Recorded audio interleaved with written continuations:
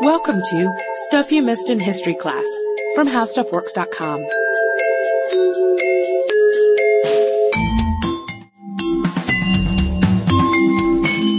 Hello and welcome to the podcast. I'm Katie Lambert. And I'm Sarah Dowdy. And there are many crusades, but today's topic, the Fourth Crusade from 1202 to 1204, was the least successful. Its aim was to take Jerusalem from the Muslim Turks who had seized it in 1187. But the result was an attack on Christian cities and a permanent divide between the Eastern Orthodox and Roman Catholic churches. So clearly something went horribly, horribly wrong, and we're going to talk about what it was that went wrong today. So as far as the Crusades in general, they were rooted in both political and religious motives. The Byzantine Empire was threatened by the Seljuk Turks, and Pope Urban II agreed to endorse a war against them. This is the First Crusade, to both save the Christians who were supposedly being tortured and to save Jerusalem from the infidels. By saving Jerusalem, the Crusaders themselves would save their own souls. It's a win-win deal. And these were seen as defensive wars because the church was under attack. But of course, there's a lot more to it than that. And if you want a little more background, definitely check out an older episode recorded by Candace and Jane on the Crusades as a whole. You can get all the background information. And we've actually got a really good article on this, too. Yeah, by Molly Edmonds of Stuff Mom Never Told You, How the Crusades Worked. And an important thing to remember that I got from her article, quote, many of the Crusades would begin with a goal to reach the Holy Land, but would break down because of politics and warfare failure. Regardless, religion was always the primary trigger for a crusade. So remember that as we go along. So we have religion and we have politics, which go together like peanut butter and jelly. And like I said to Sarah earlier, a PBJ that blows up in your face. Sounds like a sandwich that is far too dangerous for my taste. But as we mentioned, Jerusalem is under the control of the Muslims, and the goal of the Fourth Crusade is to get it back. Sounds pretty simple, right? Pope Innocent III had been wanting a crusade of his own. We all want a crusade of our own. Yeah, and the French answer is call. They would take part. They would make up the majority of the troops, and as their leader, they'll have an Italian count named Boniface Montferrat. The leaders of the crusade decide that the best way to recapture Jerusalem is to go by sea to Egypt and then invade from there. But they need a way to transport all of their men and all of their supplies by sea. They need help, and who is better at all things seaworthy than the Venetians? The Venetians. So they go to Venice, and they meet with the 90-year-old blind doge, Enrico Dandolo, who is in control of Venice. And the Crusaders want ships. They want about 30,000 men to man them, and they want food. So the doge agrees in exchange for 85,000 marks, which is a ridiculously huge sum of money. But they agree because, after all, this is for the Holy Land. Of God. Yeah, exactly. And the Venetians do the work. It takes up almost all of Venice's resources to build these ships and to man them and to stock them. But more than 30,000 Crusaders are supposed to congregate in Venice. So it'll all work out because everybody will bring a little bit of money. They'll have enough men for all the ships. And they'll all be together. They're all starting off in one group. Yeah, you can really stir up morale that way. So from there, they would proceed on their mission. But there's a problem. Only a third of the men show up because a lot of the troops had decided, well, we don't want to go all the way to Venice to meet with you guys. We're going to leave from our own port. Don't tell me what to do. So the result is that there isn't enough money to pay Venice. And they have way too much stuff because they have supplies, for 30,000 people and they've only got 12,000. They can't go back home. It would be dishonorable. They've made this vow that they're going to do this religious thing, and they can't not pay the Venetians. They have a moral obligation to do so. How can we resolve this? Fortunately, the Doge makes them a pretty good offer. Attack the city of Zara, and we'll give you a little more time to pay up. We're not going to write off the debt, but you'll have more time to pay. So not that great of a deal. Yeah, actually, it's kind of a bad deal, Doge. Zara was on the Dalmatian coast, and Venice basically had control over it until the Hungarian king came along. But this presents a dilemma for the Crusaders. They need to pay their debt, but the Hungarian king is Christian, and under the Pope in Rome, too, not the Eastern version of the church. and he's a crusader, so attacking him is attacking one of their own. What can they do? Some refuse to attack, and others agree to it because it's for the good of the crusade as a whole. The ends justify the means, but Pope Innocent III is not pleased and basically sends them a letter that says, "Don't you dare. I will excommunicate you." But of course the Pope's message only gets to the leadership, the knights who are in charge, and they neglect to pass it on to the common man, because obviously under the threat of excommunication, which is the heaviest punishment that the church can give someone, a lot of the army would fall apart. So they keep this information to themselves, and they attack and they conquer, and the Pope excommunicates them all. Again, the leaders are the only ones who know that this has happened. They have all the information, they have all the power. So they don't even know that they're possibly damned. But meanwhile, there is a prince in exile whose ears have perked up at the news of what's going on in Zara. He is Alexius Angelos, and his father, Isaac II, had been emperor of Byzantium. But he had been deposed by his brother, Alexius III, who also ordered that his eyes be gouged out. Apparently that was very popular. Classic Byzantium style. So our exiled prince, the rightful heir to the throne, goes to the leaders of the Fourth Crusade and offers them a deal. He will give them money and men to help them retake the Holy Land if they will come to Constantinople, the capital of the Byzantine Empire, and help him take the throne back. And more importantly, he says that he will return what is now the Greek Orthodox Church to the rule of the Pope in Rome. This would be a huge coup.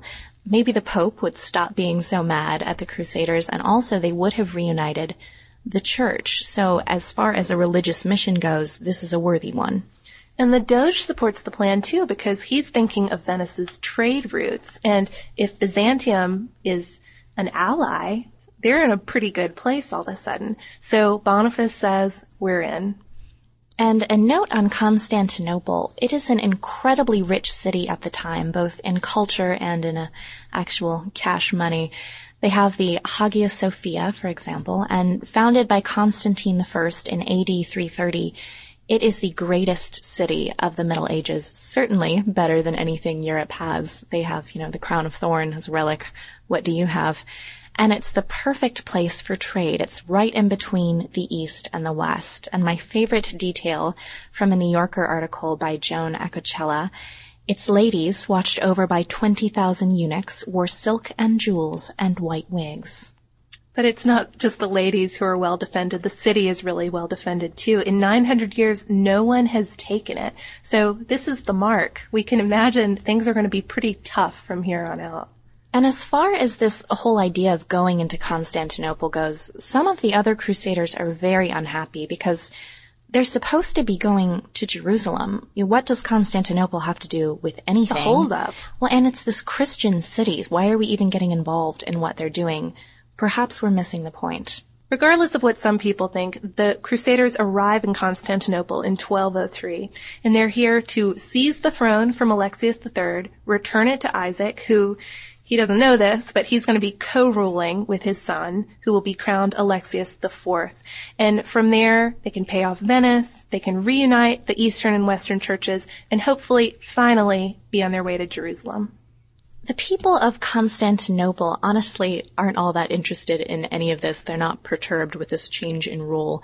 But Alexius III is. He puts up a fight and he loses, and during this fight, the Franks burn part of the city. Alexius IV has what he wanted, but the Venetians and the Franks do not. Alexius doesn't have the money that he promised, so he's forced to tax everyone, and he begins melting down icons to try to raise it. The citizens of Constantinople are not very happy. They're being taxed, their icons are being melted down, and their city is overrun by Franks, by crusaders who are running amok and trying to get what they can for themselves. So the Greeks hate the Franks hate the Greeks. We're constantly having skirmishes, and Alexius IV's unpopularity catches up with him. He is murdered. Isaac also mysteriously dies around the same time, possibly murdered as well. And Alexius V takes over. And Alexius V is not interested in paying Alexius IV's debts. He says, I don't have anything to do with this. You guys work it out yourselves. So that's it.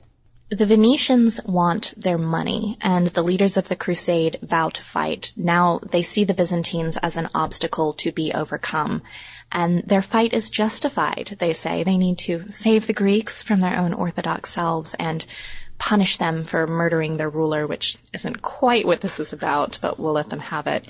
And again, Innocent III tells them in no uncertain terms not to do this. But of course, they do. For having your own crusade, this is really not going according to plan for Innocent. Nobody's listening to him. So the Crusaders and Alexius V's men fight, and the Greeks put up a really good fight this time. Alexius flees, though, and the fight still isn't over. This is in April 1204. Finally, the Crusaders lay siege to the city of Constantinople, and in 3 days, it's over. So this city that is not fallen in 900 years, it only takes 3 days to fall. The Crusaders sack the city, completely burn down parts of it, steal every piece of art they can find, every religious relic. The patriarchal library is burned, and precious religious icons in the Hagia Sophia destroyed. But beyond the looting, the sacking of Constantinople is so notorious because it wasn't just about the theft and the violence. There were plenty of rapes and murders, but the atmosphere was more like a big drunken party. It was a jovial atmosphere. It was celebratory. Yeah. They put a prostitute on the patriarch's throne in the Hagia Sophia and let her sing. They get drunk drinking out of chalices. This is the defilement of all that the people in Constantinople held sacred.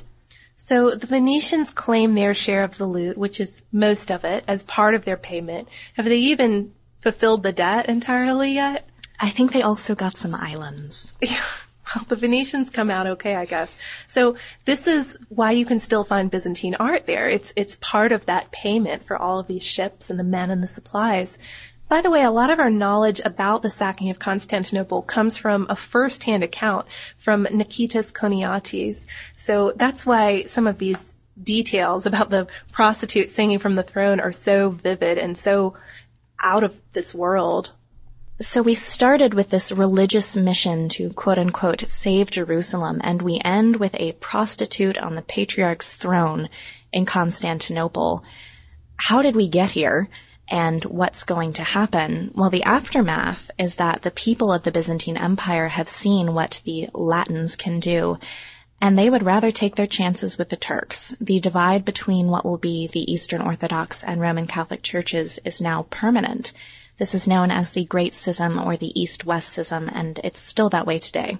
The sacking of Constantinople also marks the beginning of the end of the Byzantine Empire. It's this sophisticated, wealthy, culturally rich city, and it's never quite the same again. It suffered a very serious blow. Yeah, and it would be taken again, finally, falling to the Turks in 1453.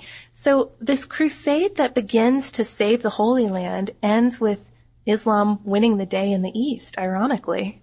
Despite the complete and total failure of this crusade, no one seemed to learn from it because these missions to save the Holy Land went on for centuries, and it reminded me a lot of when we were talking about the Reformation and specifically the wars between the Catholics and the Huguenots, which seemed to be never-ending, but compared to this, it's barely a drop in the bucket. I mean, these go on for centuries. It's ridiculous. And of course, while we're not still sailing with ships with our red crosses on our chests, religious wars are still going on today. Speaking of France and its religious wars, that brings us to our listener mail. Of course, the ultimate result of those religious wars is the rise of the Bourbon family, and our email today is from Samsonite, who requests a podcast on the fabulous life of Madame du Pompadour. But he also includes a little tidbit on our podcast on who would have been the Nazi king and Wallace Simpson and the abdication crisis. He says, I was remembering a picture of the Duke and Duchess with my grandmother. She was a journalist for the Boston Globe, but later had to leave because she met my grandfather there and relationships were not allowed in the workplace. Sorry, Mad Men fans, that didn't work out. With the Duke and Duchess of Windsor, my grandparents met the socialites, movie stars, sports players, and entertainers of the day, from Katharine Hepburn to Judy Garland and JFK to Georgia O'Keeffe, who my grandfather said was horribly stuck up and a terrible bore. We're not advocating this point of view, we're just reading a letter. He also said I was going to write you magnificent ladies a letter, but I couldn't find the address, I'm sorry to say. I had written it in calligraphy, and I embellished it with Baroque doodles of my creation. And that brings us to a little thing we keep being asked, what is the address? But we think of it as a bit of a scavenger hunt. We're hoping that you will search the website, howstuffworks.com, and you will find it, and be persistent, and it will reach us. If you're not inclined to your own Baroque doodles, an easier way to reach us is at our Twitter, which is @MissedInHistory, or on our Facebook fan page. Or you can email us at historypodcast@howstuffworks.com. And again, if you want to try and find us, go to our homepage at www.howstuffworks.com. For more on this and thousands of other topics, visit howstuffworks.com.